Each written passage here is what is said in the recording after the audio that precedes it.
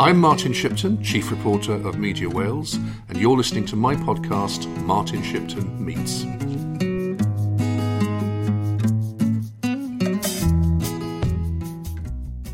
It's Martin Shipton, and today I'm with Mike Joseph, who lives in Pembrokeshire, is a journalist, writer, and also a specialist historian in Holocaust studies. The Holocaust has a particular resonance for you, doesn't it, because your family was affected? Well, it certainly does. I hate to begin my first comment by correcting you. I don't regard myself as a Holocaust specialist. I regard myself as, in personal terms, who I am, which is the son of refugees from the Holocaust.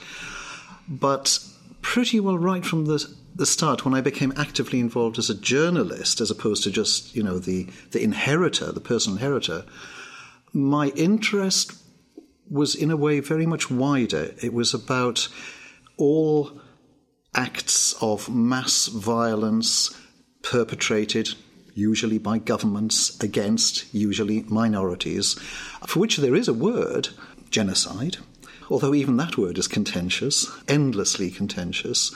And in a way, it's not surprising that people are forever arguing about terms, because you can't get much more contentious in human affairs than mass killings based on nothing other than the identity of the victims, or indeed the identity of the perpetrators.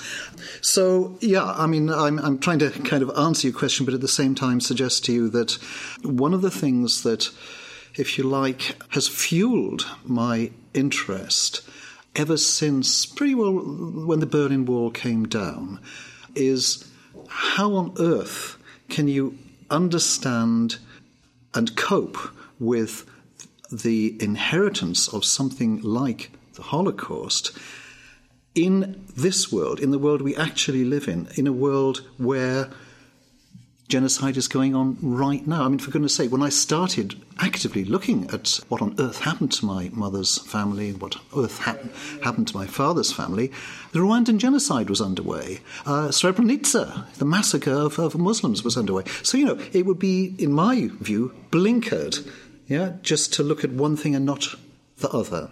And it isn't a case of saying, that they're all the same. Every incident is unique. Every incident is different. Every incident has its own grief, its own victims, its own suffering, and its own consequences. And yet, when you put things beside each other and you begin to think, that's funny, there's something that rings a bell. And in a way, I'm kind of pointing to another thing that's always been there in my work, which is it's about connections, connect stuff that seems to have nothing to do with each other, and you'll learn something.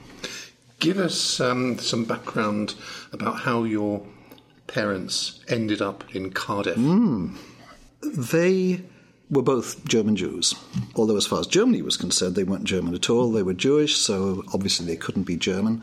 And because their own parents had emigrated west to Germany from what was then Poland, they both held Polish passports. In a way, that was what saved them, because what's not widely known is, we all more or less all know about Kristallnacht, November the 9th, 1938, the first Nazi mass pogrom against Jews in Germany. Well, my mother and her family were expelled from Germany a few days before that because they held Polish passports, and it was part of the pre-war games that were going on between Hitler and Poland. And so they ended up booted out of Germany and on their way back east to where my mother's own parents had come from. This gets complicated, but put it quite simply, by one means or another, my mother and my father, who were yet to meet, both managed to escape from Europe and arrived in Britain virtually the day the war broke out in 1939. So that explains how, a couple of, 2 out of millions of displaced people from Central Europe made it to safety just as the war broke out. And my mother spent a large part of the war in the Blitz in London.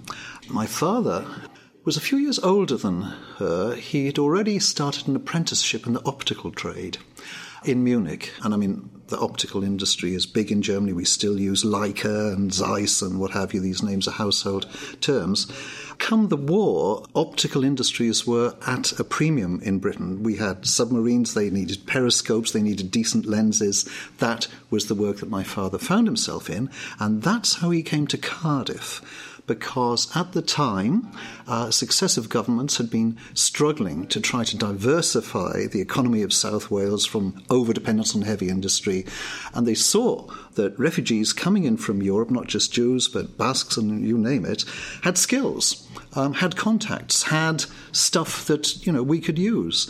And the result was that all the way across the South Wales valleys in the 1940s and onwards, there were new light industries, innovative technologies that were being developed by political and social and ethnic refugees from one or another corner of Europe. And some of your older listeners may well remember the one that my father became the chief engineer at. It was called Nome Photographic.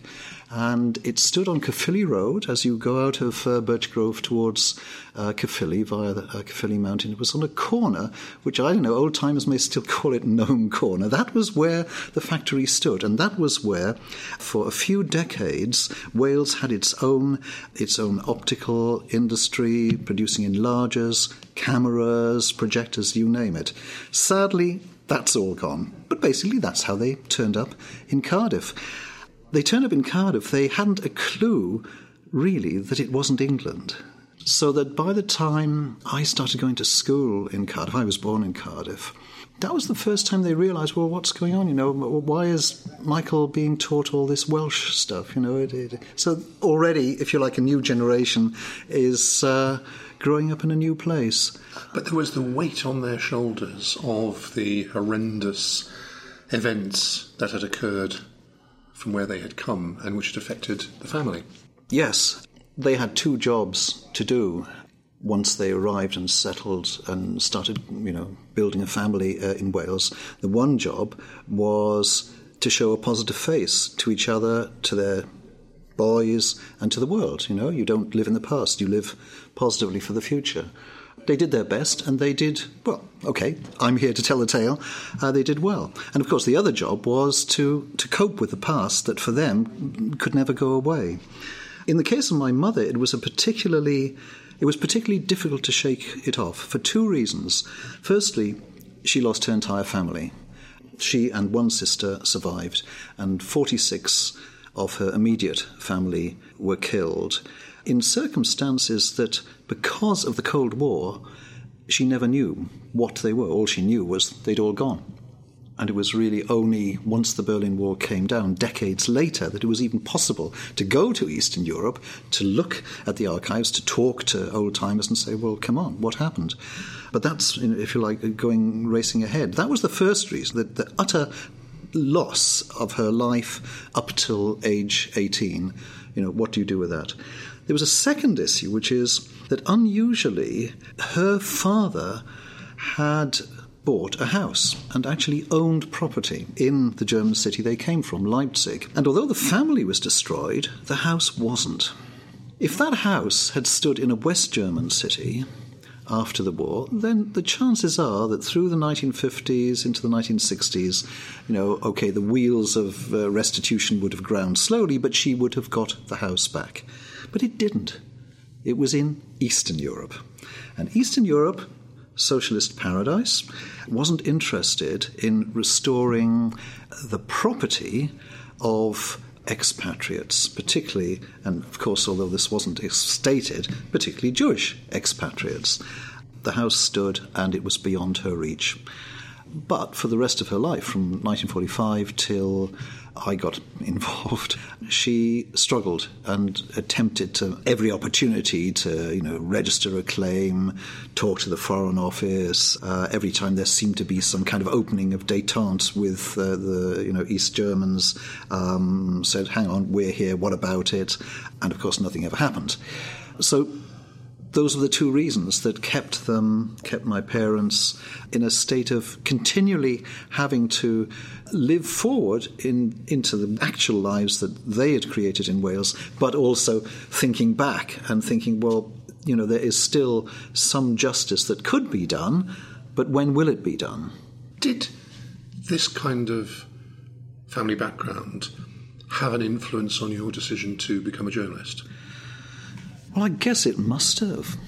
I can only say that I must have had an education in the business of arguing with authority, and I think that's probably quite a useful apprenticeship for some aspects of journalism. I mean, my mother in particular was always firing letters off to the Foreign Office or the German Embassy or what have you.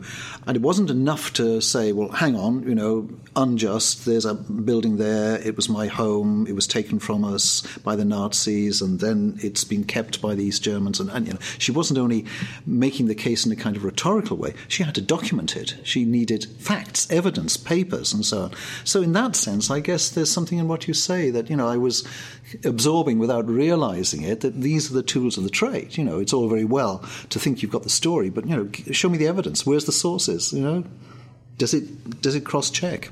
In fact, you became a TV investigative journalist. Yep, I did, and that was thrilling beyond belief. There were two programs, one that nobody remembers today and another that many people do remember, but those two programs were pretty well my apprenticeship. The first was Weekend World, which was a Sunday lunchtime program, the predecessor of today's Andrew Marr program in a way. Brian Walden, wasn't it? Brian Walden was the presenter after my time there. Before him was a presenter called Peter Jay. And the particular joy of Weekend World was that it was, not to be too cynical about it, it was a program that was put in the schedules by London Weekend, who'd had a very bumpy time as an independent television company and needed to get their house in order. And they came up with a brilliant idea of putting together a really worthy program dealing with the upper levels of political life and debate, a program that nobody would watch other than MPs. It was the elite of the elite. They reckoned that this would appeal to the television regulators, and evidently it did, because London Weekend kept their licence. And so that was Weekend World, which has morphed into many other things since I was there.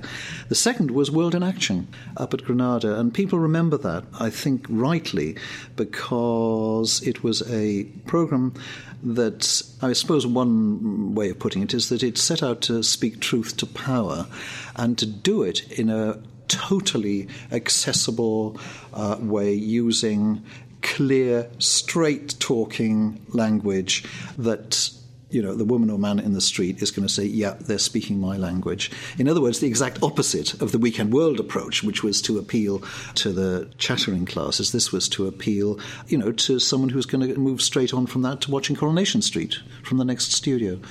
So, yeah, that was my apprenticeship in media, and wow, what an apprenticeship. Later, your writing career took something of a different turn, because you did become very interested in history, didn't you? Yes, although I'm not quite sure when journalism morphed into history. Maybe it's just that if you work on a story for too long, you've got to call yourself a historian rather than a journalist. But it didn't actually start as that at all. I've already mentioned the lifelong struggle my mother had to get her parents' house back, which there was no way she was going to. Did it even happen after the wall came down? Well, that was the point. The wall came down. I was living at the time in Penarth.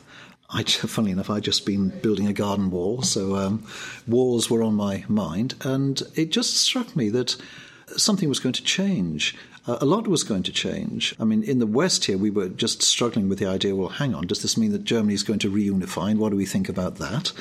And I thought, well, perhaps this means that it will be possible even to travel to Leipzig to see my mother's old house, or maybe it would be possible to see whether it's possible to get it back. And so that was how I became involved in my mother's ages-old claim for the house. I started travelling to Leipzig. And it was very eye-opening, because you discover that when you are bringing an old injustice into a new context, into a new place, people aren't necessarily that interested. Why? Because they've got their own problems. They've got their own struggles. And in the case of Leipzig, the last thing that people in Leipzig wanted to know was, who are all these people coming in suits from the West to close down our industries and take our houses? You know, we're struggling. We've been thrown out of work. Unification has basically closed down our economy. It's taken away all our welfare services, all the benefits that we've had from East Germany. We've got a housing crisis. And so the whole context in which I arrived to see whether it wasn't time to correct old Nazi injustice could not have been worse. It was deeply challenging. And that was quite a lesson in trying to walk a fine line between correcting historic injustice and not perpetrating contemporary injustice. Well, the story of what happened then I told in a BBC documentary in 1999.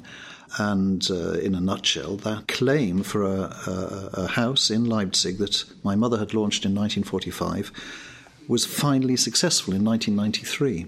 We got the house back. And that's the point where my involvement stopped being that of, a son trying to work on a historic family problem and started being that of a journalist or a reporter or a historian. And the reason is this, Martin.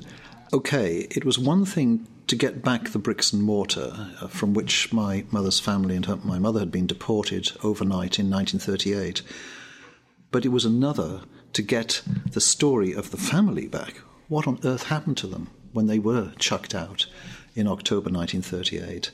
And, that really hit home with me. I thought, well, look, if there's one thing that I now have got to do, and if there's one thing which I'm actually trained to do, that is to tell that story. And so from that moment on, I started travelling further east, which involved going to Ukraine, which is what the part of Poland where my mother's family had been deported to had then become. Gosh, it's complicated. But that was basically what propelled me into turning into a historian of genocide, that decision. It's not enough simply to turn up in any particular place with a sense of wanting to right historic wrongs.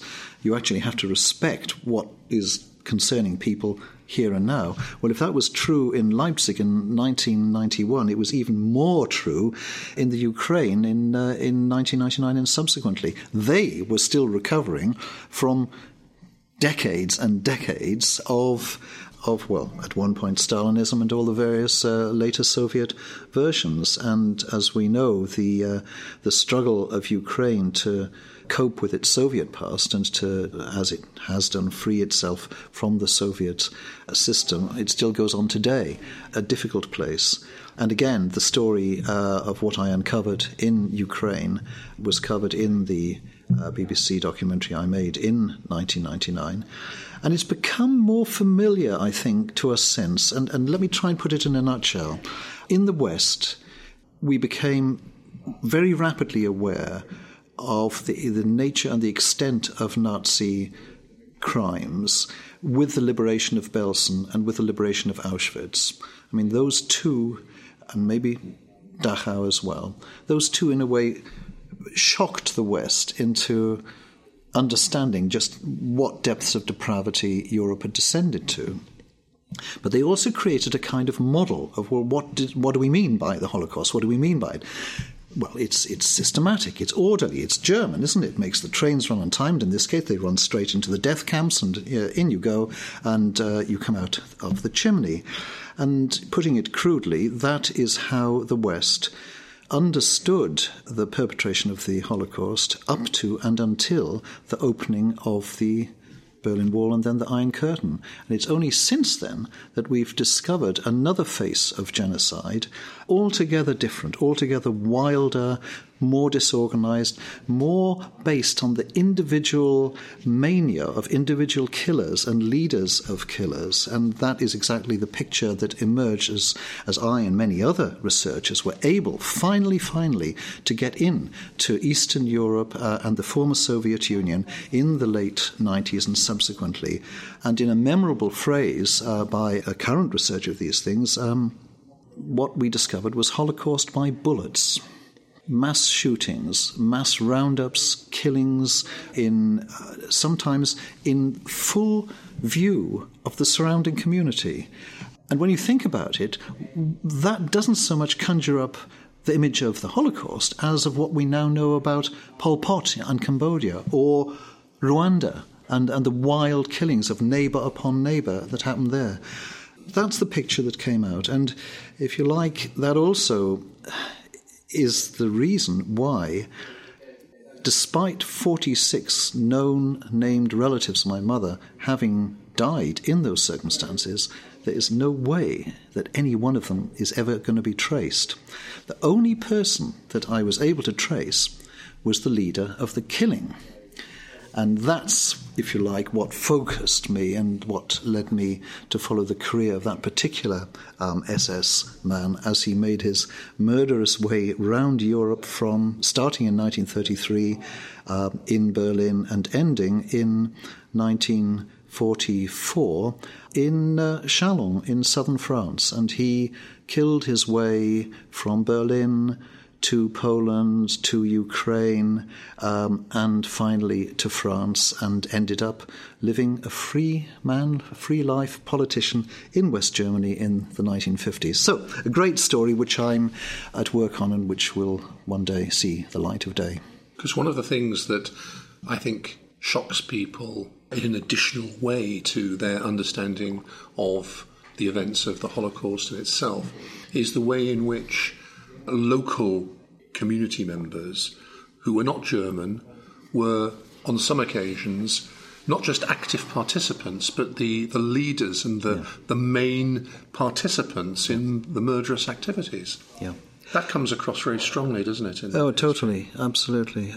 It's one of the most problematic aspects of doing this kind of work, uncovering the pattern of mass killing in Europe in the 20th century.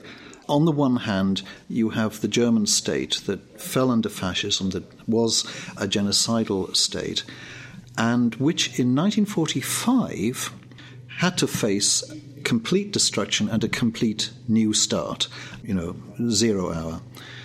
And to its credit, has probably achieved a greater degree of reckoning with its own past than perhaps any equivalent state in history. I mean, I have been in and out of Germany many times now. I have German friends, German colleagues. I feel almost humbled by the spontaneity of both their understanding and the support of people of all kinds that I've received in Germany. And I think that's very largely based on this kind of whole moral reconstruction that Germany has gone through and continues to go through. It hasn't just been a one-generation thing. I think that it's followed through most impressively. Having said that, that is clearly not the case with any other state in Europe that had any kind of involvement. And I mean, one could list it and get into a great deal of controversy by just referring to the circumstances in Poland, for example. What was the Polish relationship with Nazi genocide? And you can list the problems. I mean, Poles were second only to Jews in terms of, being the victims of the Nazis. There's no dispute about it.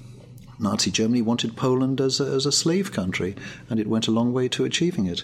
On the other hand, like any dictatorial regime, the Nazi regime was adept at dividing and ruling, and it was able to play on all the ethnic tensions that you would get in a society under pressure between Poles, not just between Poles and Jews, but between Poles and Ukrainians, and you name it. And the same, I guess, you could apply with variations across most of the countries of Eastern and Central Europe. In the case of the particular town where my mother's family ended up and were killed, the subtleties of what there is to uncover, what there is to know, are endless. It's like Russian dolls, Ukrainian dolls. Again, in a nutshell, you could say that the Ukrainian community during the Nazi occupation was torn at least three different ways. On the one hand, it was torn with sympathy for the Nazi occupiers who were offering liberation from Stalin, from Russia, who were offering a degree of their own not independence, but a degree of their own self-rule and what have you, under the Nazi umbrella. All lies, of course.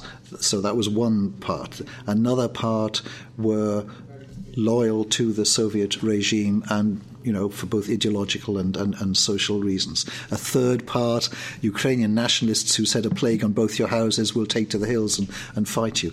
Each one of those sort of major threads in the Ukrainian community would have their own relationship and vulnerabilities with the Jewish community amongst them. And there the complications come in, because the big tensions after the First World War in the Ukraine or in Ukrainian Poland were between Ukrainians and Poles, two competing nationalisms, each desperate to carve their own state out and each eyeing each other suspiciously. And where the Jews came was, well, of course, some Jews were very keen Polish nationalists. Others were all for Ukrainian nationalism. And another lot said, well, no, a plague on both your houses. We think we'll create the new Zion. Thank you very much. The complexity is really what I'm pointing to. And it's not an easy thing to summarize and say, well, it's like this, it's like that. There's layers upon layers. Now, you're Jewish, Mike. I guess that you're probably a secular Jew. You're not a religious man. Nope.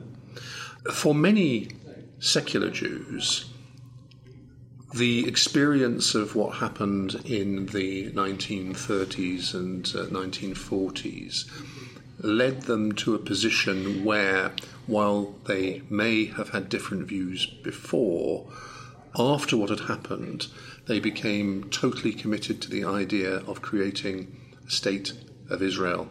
Now, I know that your view on this is quite nuanced, isn't it? What is your perspective as a Jewish person with all the history, the horrendous history that we've been talking about in terms of the creation of the State of Israel? How long do we have? I think the honest answer is that I have come a long way from the family I grew up in that I've described, and the sorts of views that were common and current then, to how I feel and see things now. And I expect to change a great deal more as time goes on. But to try and kind of give you a few pictures about, if you like, snapshots from, what are we talking about, 60, 70 years of experience. The first thing to say is, yes, I'm Jewish, but I'm Welsh, and I'm Welsh, born and bred, and that in itself doesn't make you indifferent to the story of Israel, because as I was growing up in Wales, and probably right up to the 1960s, there was a very strong feeling amongst those who, like me and many people in my generation, who saw the flowering of a new Wales, new confidence in Wales, not just civic society, but the language, culture, media, what have you. Israel was a model. Israel showed what could be achieved, make the desert bloom. And the fact that Israel and Wales happen to be more or less the same size, similar population, that the creation of an ancient language or the restoring of an old language was a central, issue. I mean, these were powerful parallels, very powerful. So if you put that together with my own family background, which, as you say, yes, Jewish refugees, wasn't Palestine, the last remaining place of refuge? Well, maybe it was, maybe it wasn't. This is where we now come into things that one time seem like truths and then later turn out to be lies. One truth, which my mother was always very clear about, was that with the founding of the State of Israel, the Arabs all ran away because their leaders told them that, they would come back victorious and push the Jews into the sea. And I had no reason not to believe that. Well, it's a total lie. But it's a lie which many people still happy to believe because it's a comfortable lie. What actually happened, of course, as we know, and we know as a result of Israeli historians looking at the record since the papers became available in the 1990s, Palestinians were pushed out in an act of organised, deliberate, violent ethnic cleansing. That was what led to the birth of the State of Israel. So, difficult to be indifferent to a state which on the one hand rescues the remnants of a persecuted minority from Europe, only to create a new persecuted minority in the Middle East.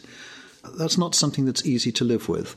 And clearly, anybody, you don't have to be Jewish to be bothered by that contradiction.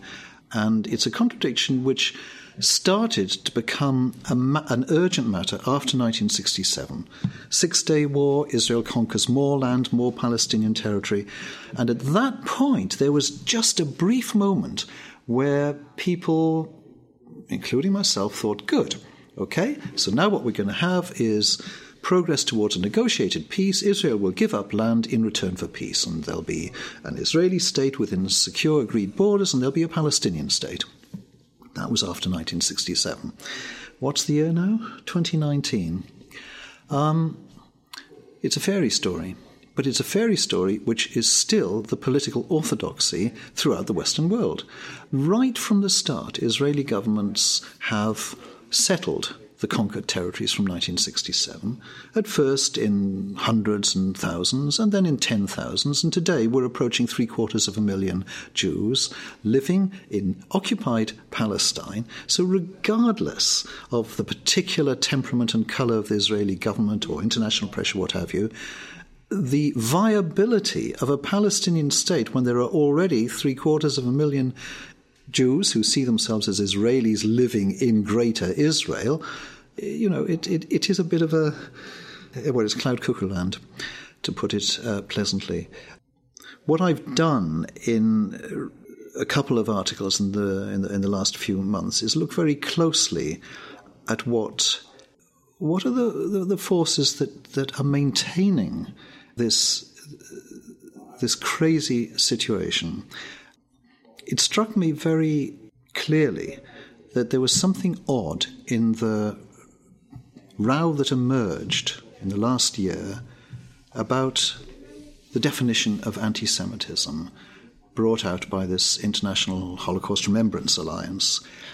I think something like 7 of the 11 examples that they came up with, what is anti-Semitism, how do we recognize it, weren't about anti-Semitism at all.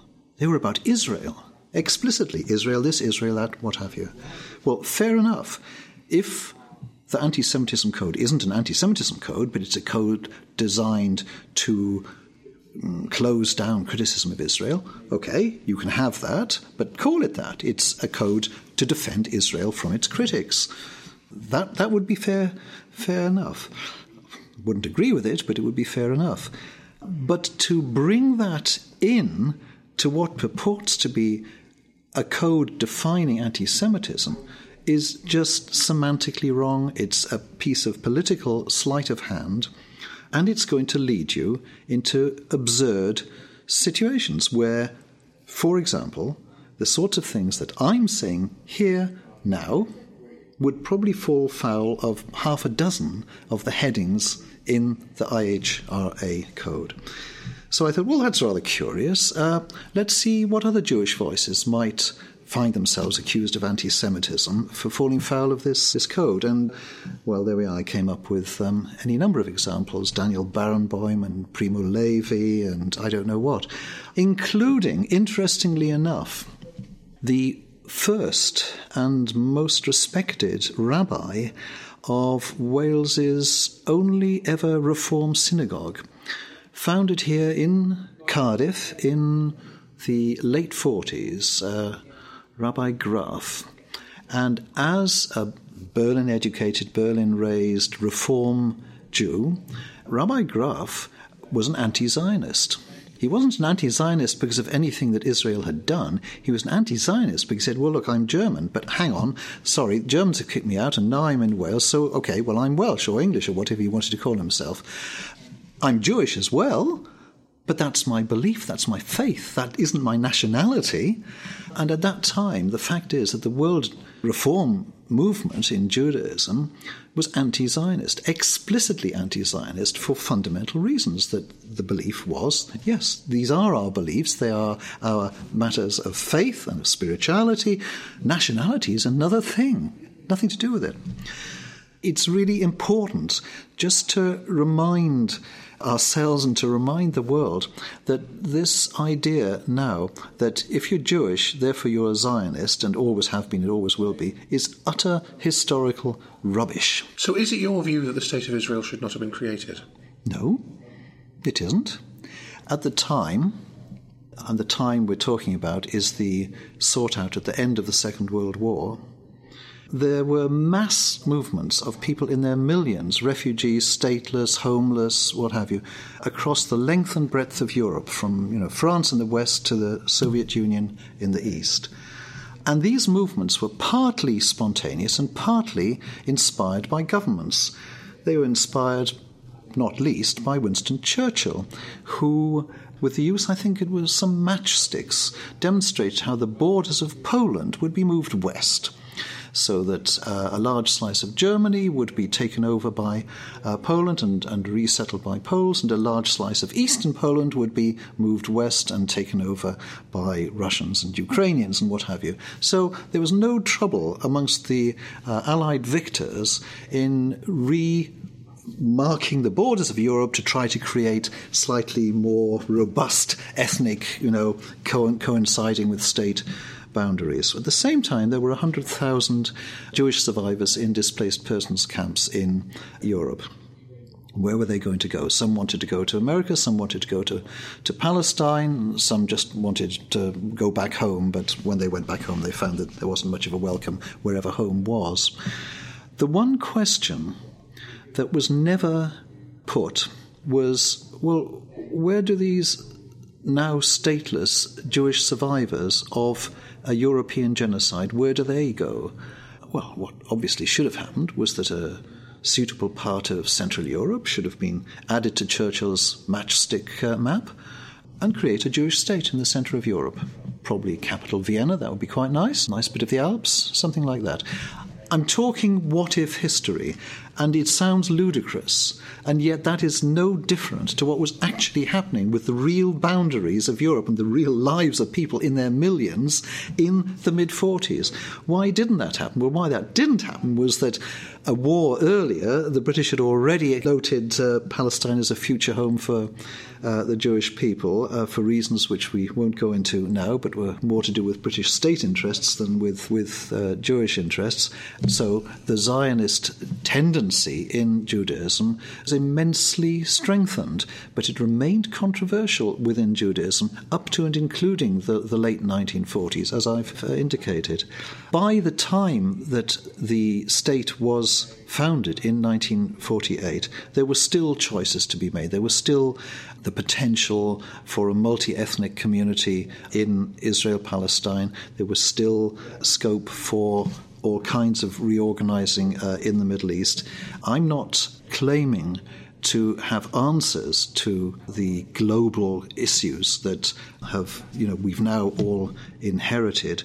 What I can do is say that we have a problem in the West in that it's quite clear that in the sort out of peoples, refugees, stateless people, state boundaries following the Second World War, it was only too convenient for the European states and for the Allied victors to resolve its Jewish problem on the backs of another people in another land who had absolutely no right or duty or responsibility for any of it. It was an act of Western colonialism, which we now have to cope with. Given, as you say, that there are now approximately 750,000 Jewish settlers in Palestinian land, what could possibly be the solution? Well, I mean, this is even more crystal ball gazing, isn't it? If we really sort of sit back and kind of, look down on the affairs of the earth from the clouds, you could do a kind of back of the envelope calculation, and you can say, okay, how many Jews are there in Israel proper now? And indeed, how many Israeli Arabs are there? And okay, so you put those figures down, and then you say, okay, what about in the occupied territories, the West Bank and Gaza? How many Palestinians are there, and how many Jewish settlers are there? So you put those figures down, you then add up the totals, and hey presto, between the Mediterranean and the Jordan, in combined Israel-Palestine, we're virtually at parity, the same number of Jews as Palestinians. So what does that sound like to you? Because what it sounds like to me is potentially a binational state. Why not? What's not to like about it? Well, what's not to like about it is 70 years of war, oppression, hostility, fear, I mean, you name it. Who in their right minds would propose a unitary state on the backs of a history like that? Can't argue with it. But on the other hand, the two-state solution, please. Even as we speak, Israel is bulldozing through extensions to the Jewish settlements east of Jerusalem, which will effectively divide the West Bank in half, so that the West Bank will be simply two separate Palestinian enclaves thoroughly surrounded by Jewish settlements. So if there was any serious intention ever to see the creation of a viable Palestinian state, the one thing that has most reliably prevented that ever coming about is the Israeli state. So having made a two-state solution effectively impossible, what are we left with? I can only leave that as a question, but how we get from where we are now to how things may be in another 70 years, we'll have a look in 70 years' time. What role do you think British politicians can have in driving things forward? Have you spoken to your MP about this? I think it's quite easy for us in Britain to see the problem that is created when Donald Trump moves the US embassy from Tel Aviv to Jerusalem. It's an act of provocation. It's an act by which Trump ensures that America cannot possibly be seen as an honest broker, a reliable broker between Israeli and Palestinian interests. Why do it other than simply to say, Israel, you've won, you get the lot? So it's easy for us to see the folly of that and how unhelpful it is. What's not so easy to see is how Britain, having stood right at the beginning of this history in the creation and adoption of the Balfour Declaration, how Britain could create a more even-handed role as an honest broker. We're a long way from that at present. My latest article, looking at the long history and relationship of Christians, and in particular fundamentalist Christians, with Zionism, shows that there's a lot of baggage that needs to be understood and reckoned with before a more even-handed approach can ever happen. You see, there are at least two ways in which, if you like, British views need to get up to speed with the realities in the Middle East. On the one hand, good old lefties, certainly myself when I was a youngster, when I was a student, saw socialist Zionism as an inspiration, certainly as a model for a future Wales, certainly the idea of the kibbutz, new forms of living, wonderful stuff. we need to understand that that's just the romantic illusion. It's not what Israel is. It is maybe what it might have become, but it isn't what it is.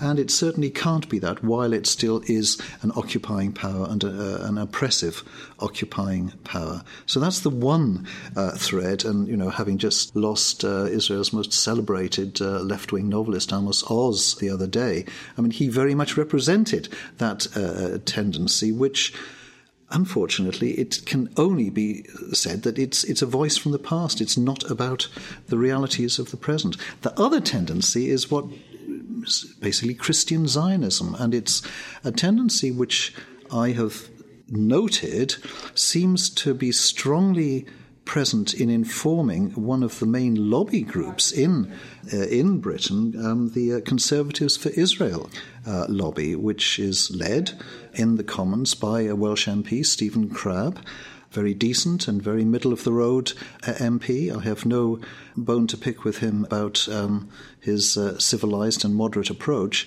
and yet he speaks regularly about the need for Palestinians to learn the ways of peace and freedom and equality and democracy from Israel. It's beyond parody.